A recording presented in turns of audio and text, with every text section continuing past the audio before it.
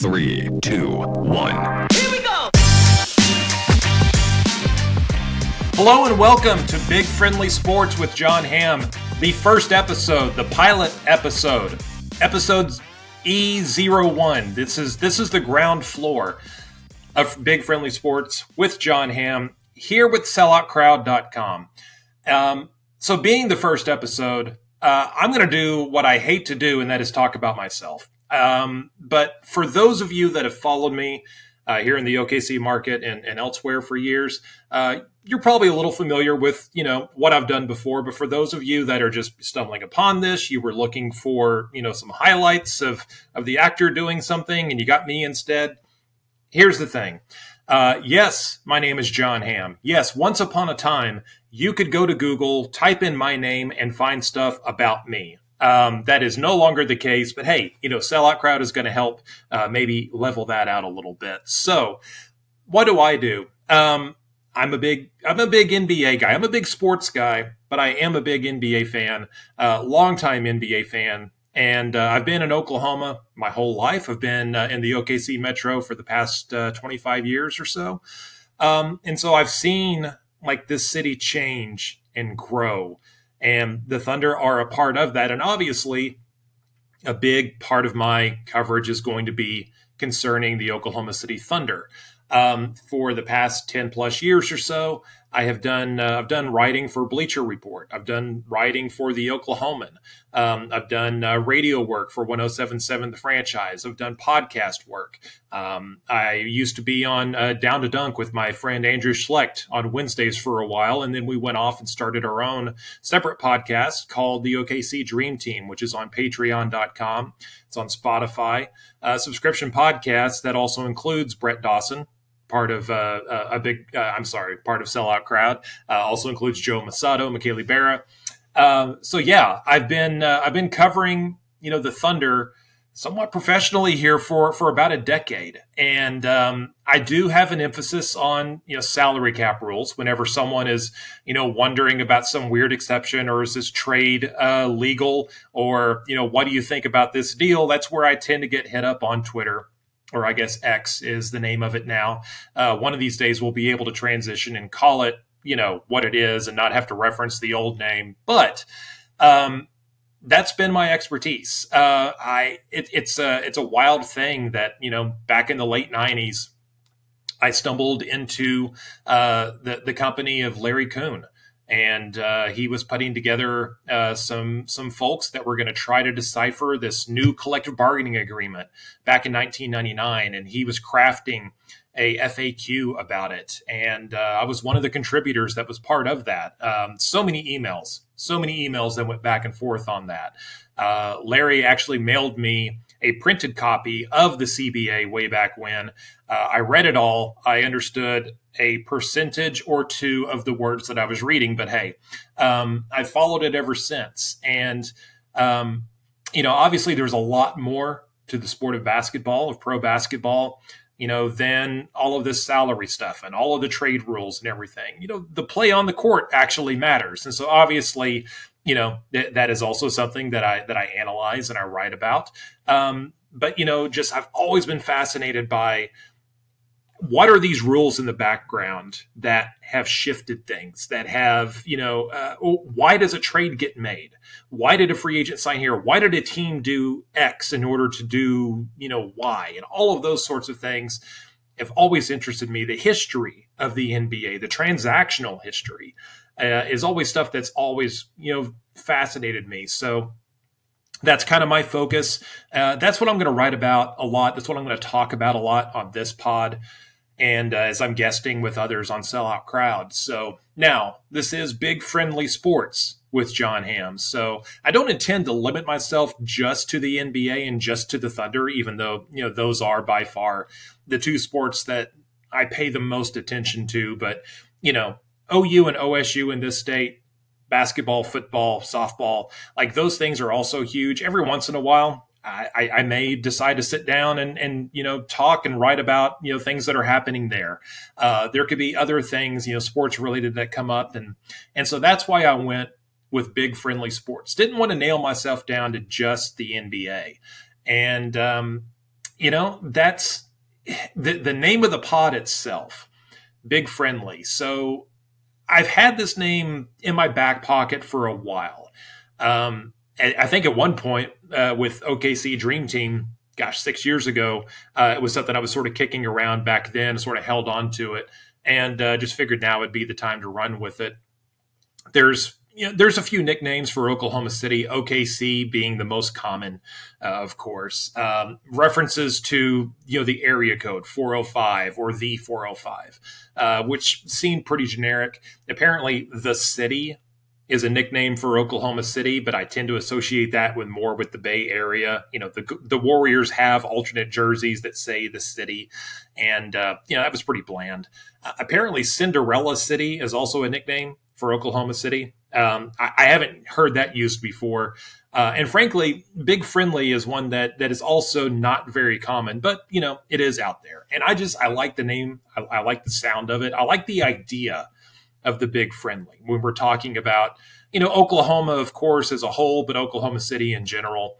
And I think it sticks. And I could have went with another variation of Bricktown. That's also another easy one to sort of tap into. But I think a lot of people have covered that pretty well in regards to their podcasts or their blog names. I just left well enough alone. So here we are with Big Friendly Sports. So, and I'm excited about all of this. I'm excited not only about selloutcrowd.com. I'm excited about the Thunder and their current state. I'm excited about Oklahoma and OSU as they, part ways and go off in their own ventures. I'll talk about Sellout Crowd more here in just a moment. But when you talk about the sports in this state in the year 2023 and what's on the horizon, again, OU going to the SEC is going to open up a whole new world here in this state. Oklahoma State staying in the Big 12, but they're going to have a chance to be competitive every year. I really believe that. That hasn't always been the case. I know it's a little more up and down, especially a lot more up and down than some OSU fans would like. But, just thinking about all of those teams and all of that talent and all those storylines, that used to be just like the Big 8 here in Oklahoma or then the Big 12. And now you're going to have two separate conferences, a buku of teams, just so much to keep up with, so much to write about, so much to read about.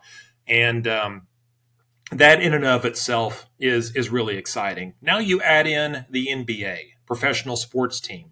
And, the Thunder, they set out on a rebuild after the 2019-2020 season. And there was some caution on this could take a while. And, when you looked at other teams that have gone through a full style rebuild, there was some, sort of caution. This could take 4 years, could take 5 years. The longer we keep at it, the longer the payoff is going to be. And that turnaround is just about done. And, there's a lot of people, obviously, that are very excited on what the Thunder are going to do this coming season. And they're primed for liftoff. Now, I can't guarantee they're going to lift off, this season or if it's going to be next season. But there are some kind of similarities you can take to the first iteration of the Thunder, to the Durant, Westbrook, Harden, and then Ibaka. And then when they started, making changes, then boom, they're in the Western Conference Finals. Then boom, they're in the NBA Finals. But there's that level of excitement. And then, I think a reasonable expectation there when you look at not only what Shai Gilgeous-Alexander has done coming over when the Thunder acquired him.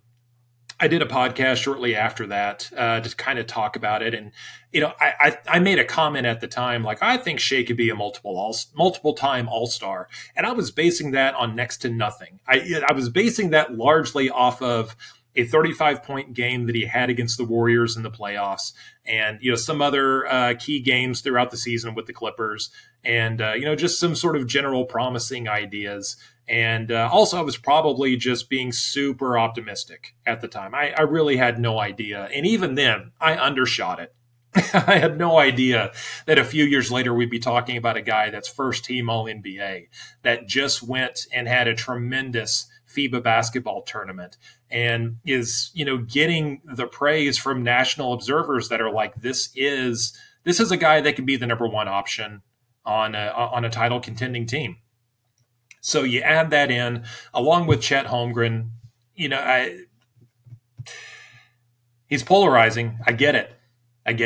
But I just think the guy's going to be able to play, and I think he has a chance to be just awesome, just an awesome offensive threat.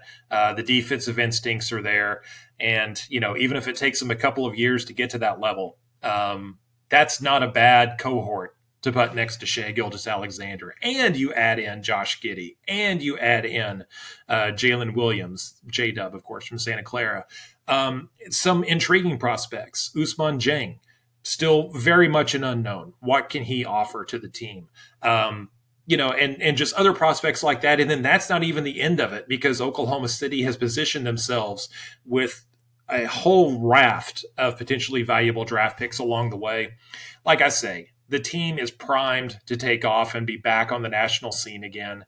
And this is a great time when you factor that in along with OU and OSU to jump in and be part of selloutcrowd.com, which, again, my level of excitement there, I get to come in and be part of a venture along with Barry Trammell and Jenny Carlson and Garen Emig and Brett Dawson, who's been my friend and my podcast cohort for years, Sam Mays and Todd Lisenby, who I both worked with at the franchise, Ed Murray, who I've admired from afar for years, Eli Letterman and the twins that are coming up. It's just a very exciting group to be a part of, and a little bit bewildering still that I'm in this first group. So everything from day one, as it's been presented to me, and what the vision is, and what we hope to accomplish here at Sellout Crowd, and how I fit into that, it's thrilling. And so it's all coming together into just one giant excitement soup. And so here we are. So some things that you're going to get from me. I have a few ideas that I've got put together that I'm going to start fleshing out soon. I'm going to write something about just sort of my background a little bit more. And that might be my first piece that drops. I'm going to talk about the idea that Oklahoma City should have went out this offseason and made a big splash. Went out and got an impact sidekick, for Shai, someone of his equal, if that player was actually available, or just spending the cap space that OKC had and going and getting some kind of an impactful veteran. I'm going to talk about that some because I have a little bit of a different take, given that this team is young with a lot of promise and a lot of room to improve. They didn't have to go out and get someone to fill in a lot of that production because they've got it in-house and it just needs to improve. So, I'm going to talk about that a lot. But also, at some point, it stands to reason that OKC will make a trade at some point, and it could be, significant. They've certainly never been shy about making those moves as long as they've been here, but it's been when the timing is right. And every time that they have made one of those sizable trades, it has been, okay, we're ready to take that next step, and we know what we need. We're going to go, go get Kendrick Perkins to go, be the big man to defend against the current NBA at that time was very heavy with a lot of productive big men. Years later, okay, Kevin Durant has left. Russell Westbrook agreed to stay. We got to take a bit of a chance here and go get a Paul George. Right. And so they go and do that. And then whenever that era is coming to its close, Oklahoma City made it, swung a string of massive trades after that. So it stands to reason that, once the Thunder know what they are, know what they have, and know what they need, then they'll start making those trades. And, a lot of people want that to happen right now. And some people feel like they know right now what they need. I just don't think the team is there with you yet. So, I'm going to be talking and writing a lot more about that. And another thing I tend to do is I like to, again, because I'm kind of a historian on this stuff, I like to compare and contrast. Where is Oklahoma City at in terms of their rebuild, their desire to reach a championship state? And how does that compare to what other teams have done? You can look at Denver. Denver very much built from via the draft. They made a couple of trades here and there to kind of shore up some things, but that is a success story. On the contrast, you have like the Atlanta Hawks, who were kind of on that rebuild direction, got antsy, and started going out and shortcutting their rebuild, and now where are they? And that's not even a critique on Trae Young and his ability in the league. It's just they tried to push in too soon, and they could have potentially gotten more talented guys if they had been a little more patient, allowed themselves to go through the draft one more time. And so I find that interesting. What teams have hit the gas too soon? What teams hit the gas just right? The Milwaukee Bucks, a team that dealt with a lot of adversity. Giannis Antetokounmpo kind of comes out of nowhere as an NBA superstar, and they hit the gas by going out and getting Drew Holiday at the right time, and that's worked out terrific for them. So I like going through and sort of comparing and contrasting what other teams have done, what the Thunder can take from that, what you as the listener or the reader can sort of take from that as well. Obviously, I like making predictions. I'm going to, as we get closer to the season, go over some predictions. I do it every year. I sit down and I think this is how I think the standings are going to turn out, and I'm always wrong. That's what I love, right? We think we have this all figured out. We think we know, how this is. We know in October how it's going to look in April, and we're always wrong. And I like finding out why we're wrong. Why was I, so high on a team back in October, and how did it come apart, or how was it never meant to be? Likewise, why was I so dismissive of a team, and what led to them sort of overachieving in our eyes? Those are things that I'm going to be tapping into as well. Just a lot of other ideas that are coming to mind. Obviously, as news comes along, I'm going to be writing about that. Brett is going to be doing the journalism part, and I'm going to be, again, more of an analyst. I think that's sort of what I have, what I've been over the years. So, just an idea on what I have to offer, what I'm going to be doing here as part of Sellout Crowd, and it's launching, and I'm so excited to get going here. So, again, you can find my content at Sellout Crowd at JonHammSports.com. You can find me. I have social medias are getting set up. My most common one is, again, on Twitter or X, however we refer to it, at Jon M. Hamm. That is where you'll find me, most often interacting. But, you're going to find me across Instagram. You're going to find me on all the popular social medias out there as well. You're going to find this podcast on iTunes and Spotify, your favorite podcast feed. It's going to be out there. You're going to find me on YouTube. And, again, if nothing else, go to selloutcrowd.com, find my content. You're going to be able to easily figure out where to go, find me on all the socials, and follow me and subscribe and like and all of the positive things through there. So thanks all for listening to this. Again, it's the intro episode to Big Friendly Sports with Jon Hamm. I'm fired up. So we will catch you next time. Take care, everyone. See you soon.